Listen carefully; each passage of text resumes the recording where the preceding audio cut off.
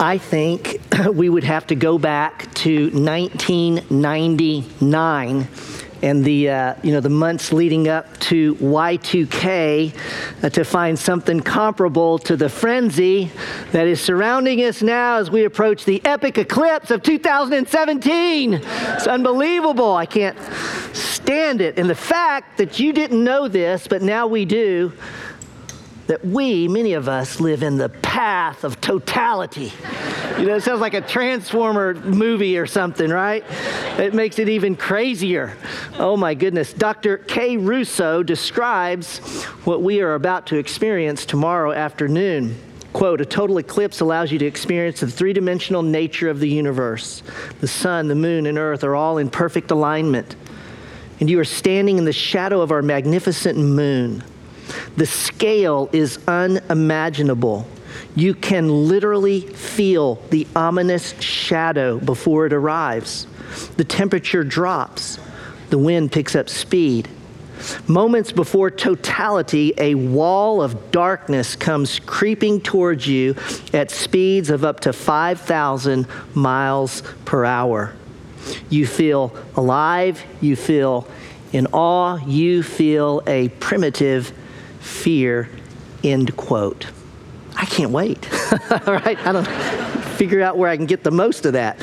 Well, we've arrived in our study through Mark's gospel at a similar event. What do I mean? Well, we've come to a cosmic event that left some in this event feeling alive, some feeling primitive fear, and some feeling awe.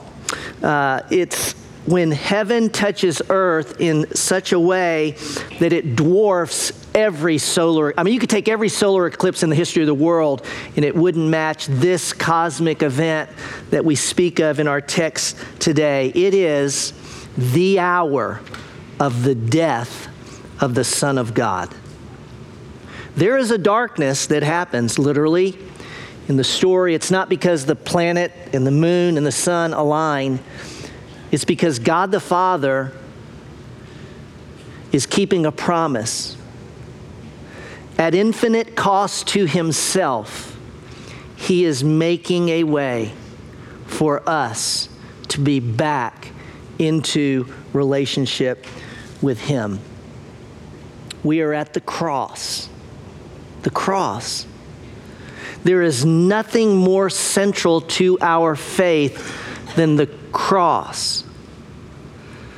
Paul summarized it this way when he just decided, I'm going to throw everything out except what I must say. And what did he say? Rob and I talked about it last week, 1 Corinthians 2:2. For I determined to know nothing among you. I don't want to know anything else. I will know nothing except Jesus Christ and him crucified. This is the event that we are at.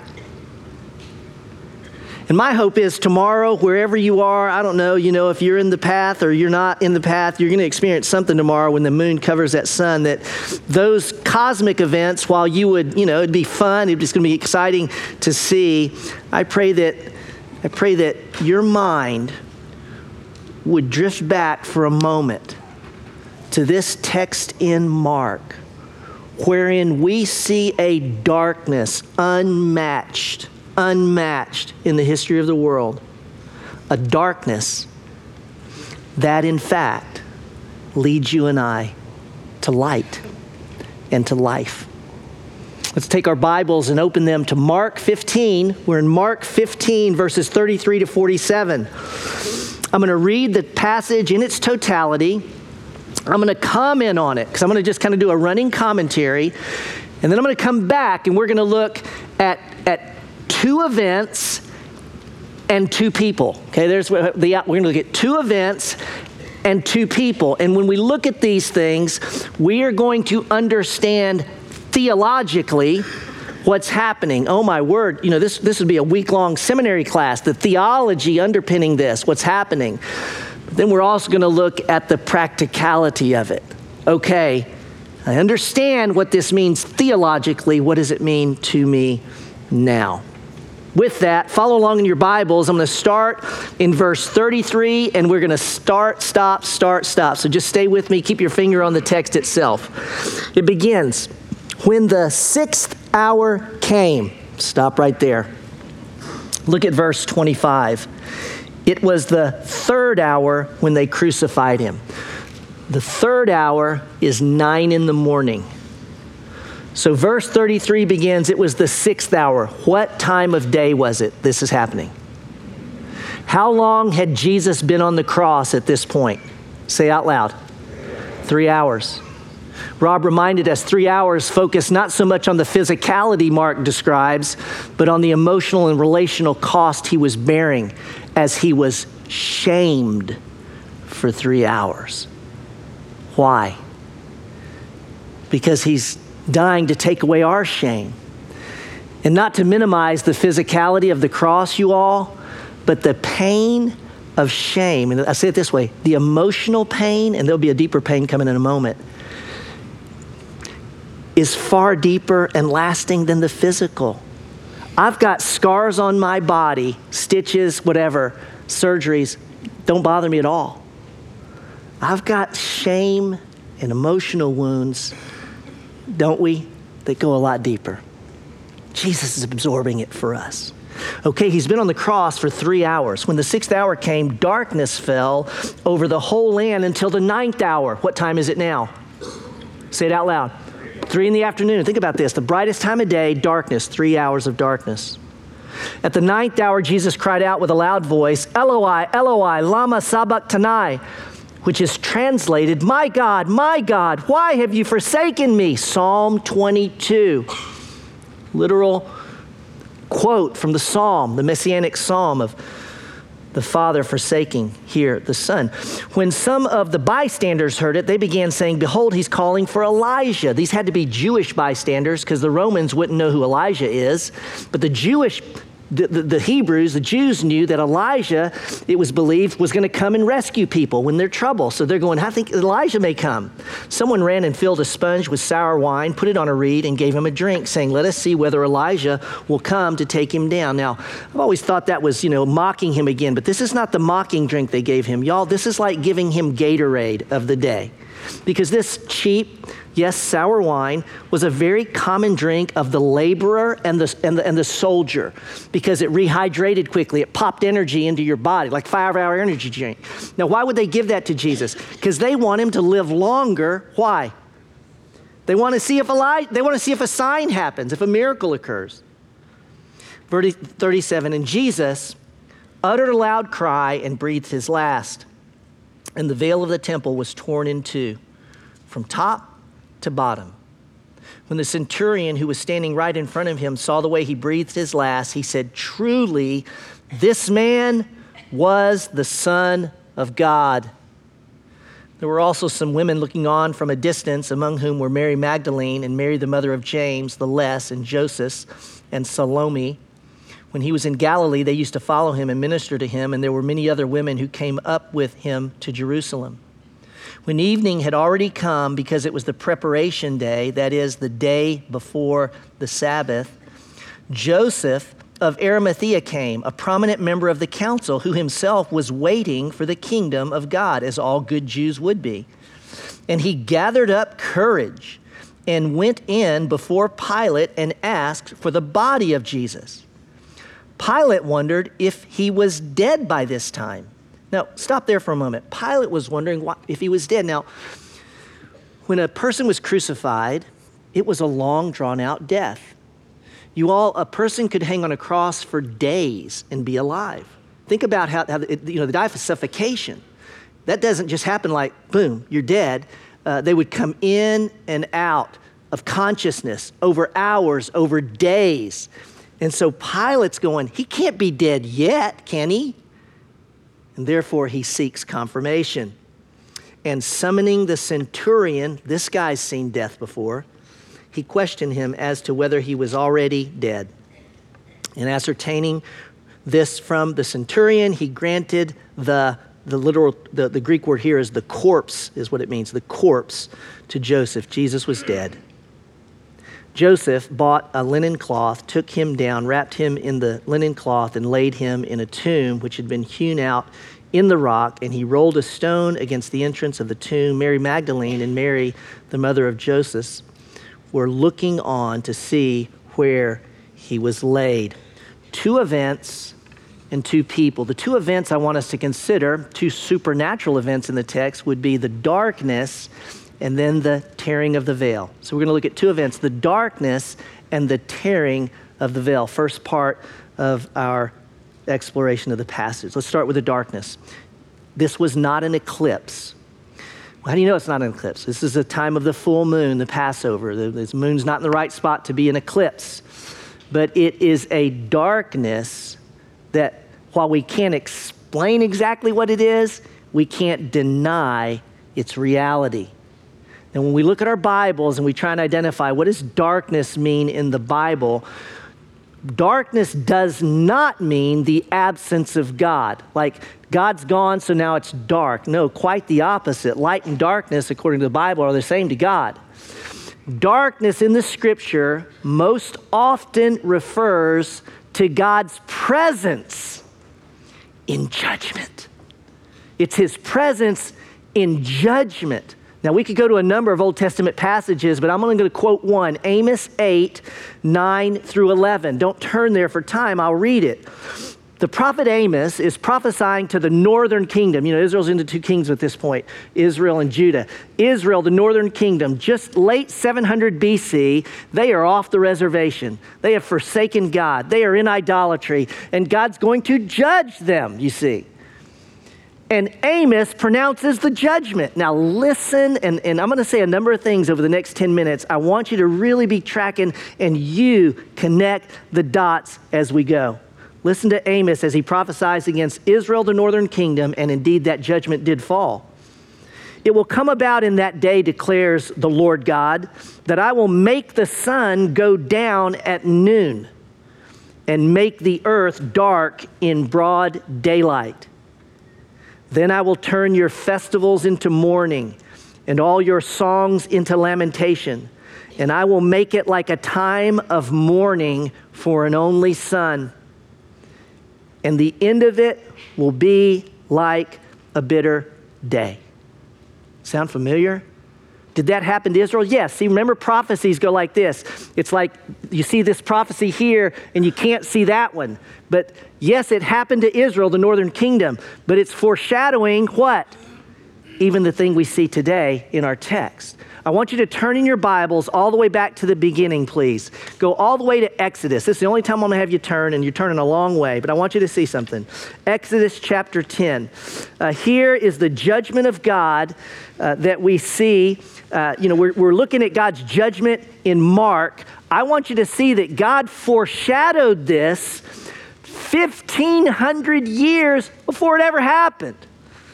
You got to pay attention to the text as I describe it. Here's the context. The nation of Israel is in bondage. The nation is in slavery, to Egypt.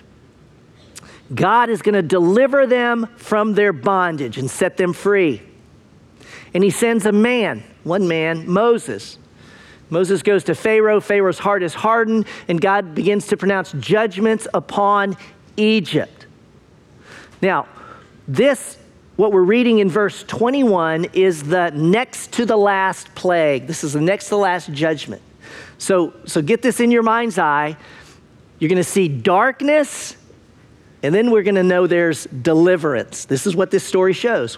Verse 21, then the Lord said to Moses, stretch out your hand toward the sky, that there may be darkness over the land of Egypt, even a darkness which may be felt.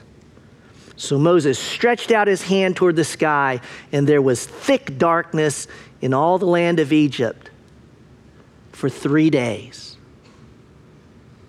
You ever felt darkness? You know, I haven't many times. You know, I'm not a spelunker. I would never get in a cave on purpose unless it was Ruby Falls, which I have been in Ruby Falls, in the cave in there. And you go in, and do you know they cut the lights off? You ever been in there when they cut the lights off? And there is a darkness, you all, in a cave that is beyond anything you would experience anywhere on land. And it's a darkness that you feel. It feels like you're swimming in black oil. You can't see your fingers. And you could stay in there for a day and your eyes won't adjust because we weren't made for that kind of darkness. And this is a darkness that's felt and falls on the land for 3 days. Even as there's darkness, right, in our passage in Mark. Now, God, out of this darkness, judgment falls, and then we know that God's going to deliver them, right? So darkness, then deliverance. God makes a way for the Israelites to avoid the final plague. The next judgment is what? Death of a firstborn. Now, stick with me on this. So, God says to the nation, to his children, the death angel is going to visit, and he's going to pass over the homes. Now, the firstborn, male or female, human or animal, will be taken by the death angel, will die. But you can avoid the death angel if you will kill an unblemished lamb. Kill the unblemished lamb, take the blood of that lamb, and put it on your doorpost. This is the door frame. Put it on the door frame of your home. And that night, when the death angel passed over Egypt, every home that was under the blood of the lamb, every home under the blood of the lamb, no one died. But every home that was not under the blood of the lamb, the firstborn was taken. Don't miss this. God's children were delivered from death by death. Do you see that? They were delivered from death, by the death of a lamb. In other words, you can die your own death, or a substitute lamb can be death for you. Now, flip all the way back over to Mark again. Mark 15. The day of the death of the Son of God. Darkness, deliverance. What did John the Baptist say of Jesus when he saw him walking toward him in John 1? Behold, the Lamb of God who takes away the sin of the world. 1,500 years earlier, you see, God had them take an unblemished lamb. And now the Lamb of God who takes away the sin of the world, Jesus. Well, don't miss that Jerusalem at this time was brimming with people. I mean, there were a lot of people there in Jerusalem. Ancient Jerusalem is not very big. And everyone was there because it was a festival. Which festival were they celebrating at the time of Christ's death? You tell me. Wait a minute. That's what they were doing. Passover. The Lamb of God who takes away the sin of the world. Do you see this? And the Lamb is slain. It's what we're reading. How is it that Jesus takes away sin? 1 Corinthians 5:21. God made him who knew no sin to be sin on our behalf so that we might become the righteousness of God in him. I want you to sit with that for a moment. Let that sit upon your heart just for a moment. Jesus became sin. Became sin. You see, the darkness was God's judgment that was focused like a laser beam on the one man who was innocent. It didn't fall on all of us. It didn't fall on the ones who spit on him. It didn't fall on the ones who lied about him. It fell on the innocent one, you see. God's penalty for sin upon Jesus. Why, God? Why, God, why would you pour out your wrath on your son who's innocent? Romans 5:8. But God demonstrates his own love toward us in that while we were yet sinners, Christ died for us. Why, God? Love. One commentator describes it this way. Bear with me, it's a little long, but so descriptive. What's happening here? The Father looks at Jesus, the pure and innocent one, and sees there the guilt of 1 billion sinful lives. And he holds the Son to account for all of them. In these agonizing hours, Jesus is a terrorist, a mass murderer, a rapist, a child abuser. He is an armed robber, a drug dealer, a gangster. Jesus has stolen, blasphemed, bribed, walked out on responsibilities, cheated in exams, envied the rich, looked down on the poor. He has left the truth half said. He's talked behind people's backs. He's dodged taxes, fiddled with expenses, snapped in impatience. He's said one thing and done another, held grudges, failed to offer a kind word when he had the chance. And on and on and on we could go, couldn't we? He became sin. Became sin.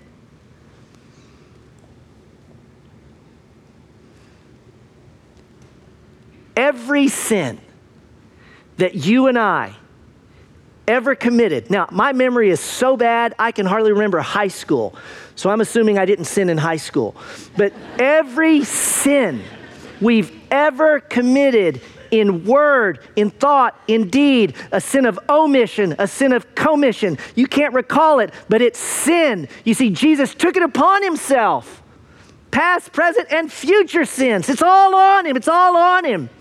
And so therefore, with the sin of the world on him, he's become it. He cries out, Eloi, Eloi, lama sabachthani, my God, why have you forsaken me? And now we enter into a realm that I do not have words to describe. We cannot fathom this. Do you remember when he was in the garden? And he sweat like drops of blood. Y'all, what he knew was coming. And again, I don't mean to make light of the physical torture, but Jesus, can I say this, wasn't in that garden dreading the whip that would rip his back open. He wasn't dreading the spit that he would put on him. He wasn't dreading the mocking. Do you know what he was dreading? Do you know what he was dreading? He was dreading this, that with sin upon him, that he is sin, the Father would turn his face away from the Son. And it has not been that way for all eternity. Why would the Father turn his face from the Son? Because he's sin. And a holy God can have no sin in his presence. Be careful here. It's not that the Trinity was broken. We can't go there. Theologically, the Trinity's not broken. But in a way you and I can hardly get our head around. The Father must forsake the Son. And it is a pain in the heart of God and in the heart of the Son that no human being can comprehend. For if you felt it, you would be vaporized. You couldn't handle it, couldn't take it. And Jesus cries out. I mean, this is the cost of our sin. Now, this is where I want to go for you to consider, because this is where I tend to go, and I'll just offer this.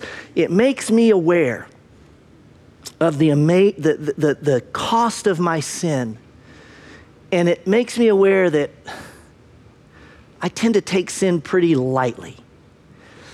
I sin and then go eat lunch. I sin and then just kind of, I know, I'll take care of that. But sin, y'all, this is where a thought that's an inappropriate thought, you see, cost Jesus the face of his Father. He bore the wrath. In the garden, he said, I got to drink the cup. He drank the wrath of God till the cup was empty. It's all poured out on him, the one who didn't deserve it, so that it might not be poured out on us who do. That's the darkness. How about the veil? Let's go there, verse 38. It says that and when he breathed his last, the veil of the temple was torn in two from top to bottom. Y'all, there are two curtains or veils in the temple. And I might describe it like this. You know, there's the right outside, imagine there was a big curtain right here, and behind it there was an enclosed building. That would be where the holy place is and the Holy of Holies. But out here, the sunlight would be shining, and we'd be in the immediate outer court. And there would be a big curtain right here that separated the outer court from the holy place, which is the first room inside the temple itself, the building. Does this make sense? So there's a big curtain here. But then if you went through that curtain, then imagine that this was another curtain. Imagine this was a whole curtain, because this place is called the holy place. That place inside that curtain is called the Holy of Holies.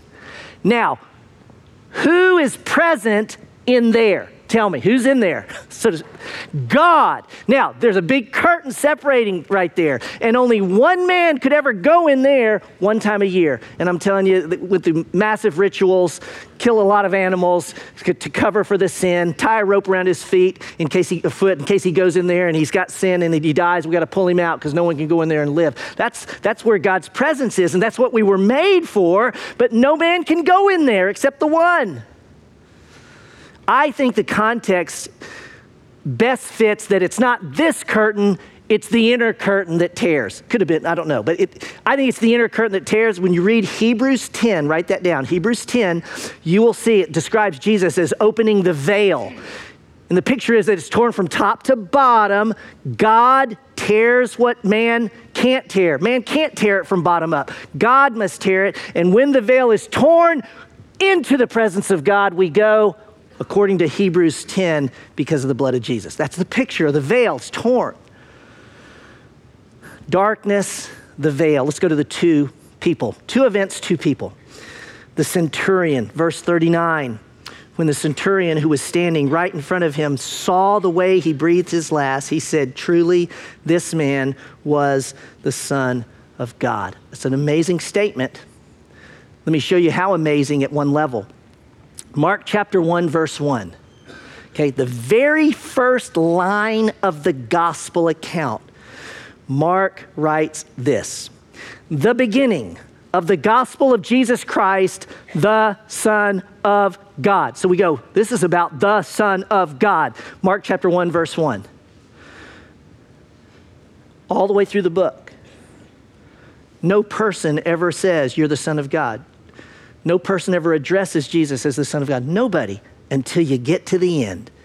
And in Mark 15, of all people, a dadgum Roman soldier whom the Jews despised correctly identifies and sanely says, you are the Son of God.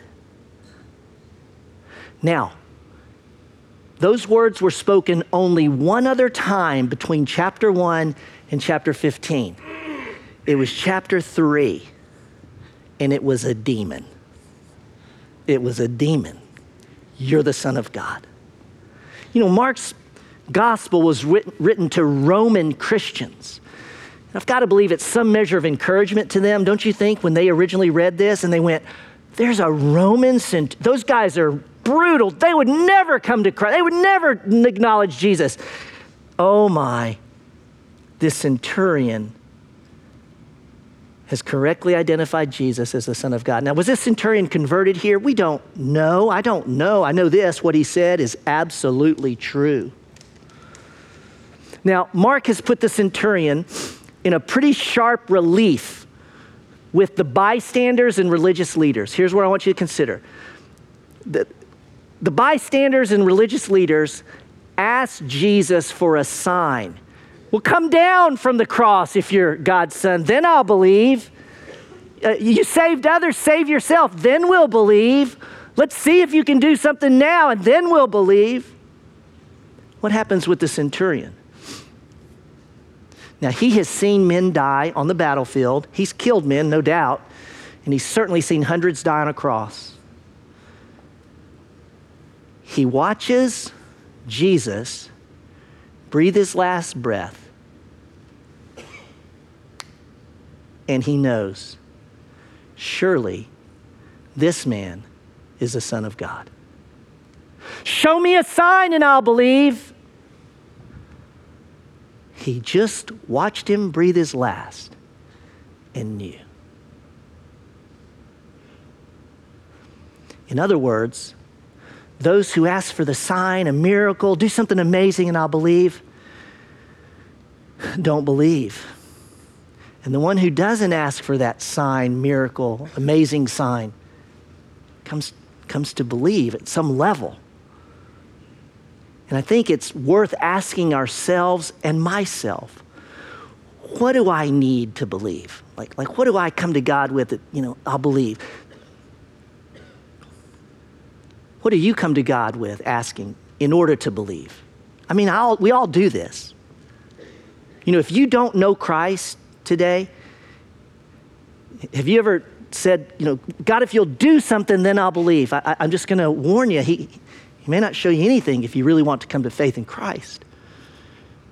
And those of us who know Christ, and at times our faith is wobbly and we just want a miracle. I've said this before, Jesus, if you just show up and be in front of me, then I'll... And that, it's okay, but what the Bible shows us and the gospel has been explicit in, and I believe God still does. I do, and God does miracles. God does things that are amazing, that supernatural. He can still do that today, so I'm not saying that he never does it, and I'd love him to do those things, but when it comes to engendering faith, the Bible gives us no indication that signs and wonders and all those things engender biblical faith. Why do I say that? Because the disciples got more miracles than anybody on the planet, and they're nowhere to be found when they're most needed. Where's their faith? It's not. And I think it's true for you and I. It's not when we ask God, show us something, then I'll believe. It's maybe this, and here you're gonna have to use your sanctified imagination. The centurion simply he watched, he was right, it says it, he was right in front of Jesus. Maybe what our faith needs is some time with Jesus. I mean this. Well, Lord, what do you mean? I think maybe if we just took some time and looked at Jesus as he breathed his last breath. Well, Lord, how do you do that? Well, we've got the story right in front of us. Could it be that we take some time, you all, and we read it? And we won't read it to get done with it. We read it and we think about it. And we use our mind that God has given us and we put ourselves in front of Jesus on the cross and imagine ourselves there. Y'all this is not weird. We meditate, we think about it. And we look upon him and we see him forsaken so that we would not be. We see him suffer unspeakable shame so we would not have to. We see him become sin, and absorb the wrath, the infinite wrath of God on sin. He bore it on himself so I wouldn't have to. And we see him breathe his last breath because we know, John tells us, Jesus says, no one takes my life from me. I lay it down. He was not a victim. He chose the moment when his last breath would go. I don't know. The centurion just watched the man breathe his last breath, and some measure of faith awakened. Okay, that's the centurion. How about Joseph of Arimathea? Okay. Joseph, verse 43, we've read it. He was, here's what we know. He was a wealthy man. He had a very high standing in the community, Jewish community. He was a member of the Sanhedrin. So he was a part of the 70 men who condemned Jesus, falsely for blasphemy and then for treason. Now, John tells us that Joseph didn't go along with the 70. So clearly those guys they weren't unanimous in what they said of Jesus. For Joseph, it says, didn't go along with it. a man, a massive reputation, quite frankly, a man of means, position. It says he was looking for the kingdom of God. Every Jew was looking for the kingdom of God. John tells us he was a disciple. What? Yeah, John says he was a disciple, but a secret one, so he didn't want other people to know. However, at his moment in time, he gathered up courage and he went and he asked for the body of Jesus. Now, who should have been asking for the body? Who? The disciples? Remember John the Baptist's disciples went and said, can we have the body of our rabbi or his family? They're not there. And so this literal stranger pops up to take the body. Do you think the Romans, after they torture and crucify a person, suddenly they take the dead body and treat it with care? No. They throw it in the dump. They leave it on the cross. Let the birds eat it. But Joseph steps up to take the body of Christ. Do you think Joseph was afraid? I'm being serious. Do you think he was afraid when he went to talk to Pilate? What do you think? I do. Why do I say it? Because he's been in secret. I mean, the guy's been in secret this whole time. I think he's done with some fear. But he goes anyways, which again, you know this, that courage is not the absence of fear. No. I would say it this way. It's taking your fear with you as you do what God is leading you to do. Take the fear with you. You're coming with me, and we're going to do this, you see. That which God invites him to do. Two ways this could apply to us, Joseph and his act. The first would be this. Jesus did not secure his own tomb. Now, we know that Deuteronomy says that, anyone hanging on a tree is cursed and that you're supposed to take supposed to take the body down before the Sabbath. So this is a fulfillment of prophecy that his body comes down. But Jesus, we don't know of any place that he made these arrangements. We don't know that he made these. So how is it that Joseph does this? Well, it seems that Jesus trusted his heavenly Father to care for his body when he couldn't. And I think it's a great reminder for you and I that when God invites us to take a step of faith and we don't know how things are going to be provided, so to speak, that God, in his providence, has a Joseph of Arimathea. We didn't even know he was there, but God put him there. Should encourage us in steps of faith. Secondly, let me flip it and turn it on its head. Do you believe that God has invited you to be a Joseph of Arimathea for someone else? You think about that? Do you think God in his providence and sovereignty has so put you in the world such that there's a moment in time when God invites you to take this step of faith, and in taking that step of faith, you discover it wasn't even about you. It was about what he was doing for someone else that he's invited you to participate in. And this sounds a lot like Ephesians 4 to me, when the part of the body is connected to the other part of the body, and all the parts are doing their parts, the body is built up. And so God may be inviting you, and I believe he does all the time, to be a Joseph of Arimathea and to take your fear with you and take the step of faith, for God is using you in someone else's life.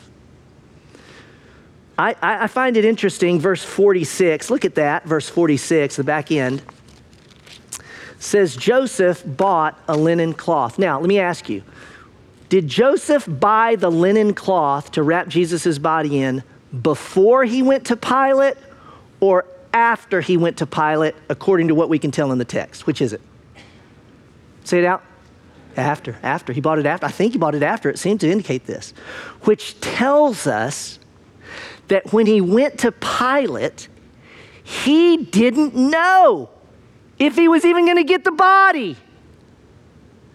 Which I'm going to say this, all he knew was, I need to ask Pilate for the body.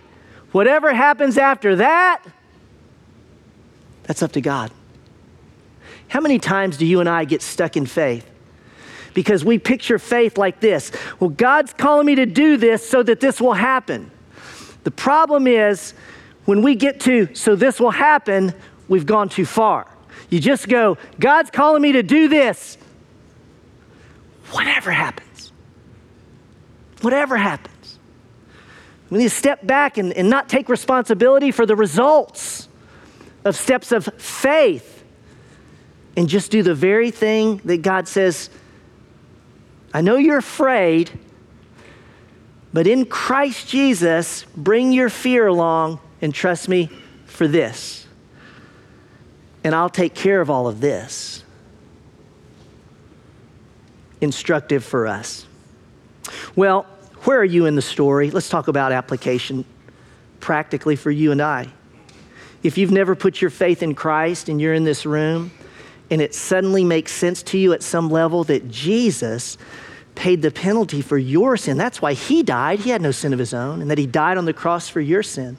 He was buried and raised. Then a step of faith for you would be to believe it's true for you.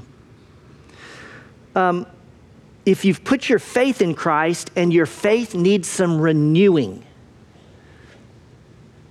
maybe there's a part of you that says, I need to take some time and just look at Jesus like the centurion did and watch him breathe his last breath. Or again, if you're in faith, is there an area of your life that your faith is incognito?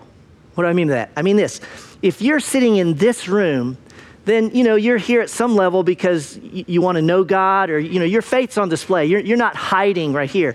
But I don't know, is there some area in your life where in your classroom, in your job setting, in your neighborhood, at the soccer team, where you go to, that the fact of your standing with Jesus is it's with you.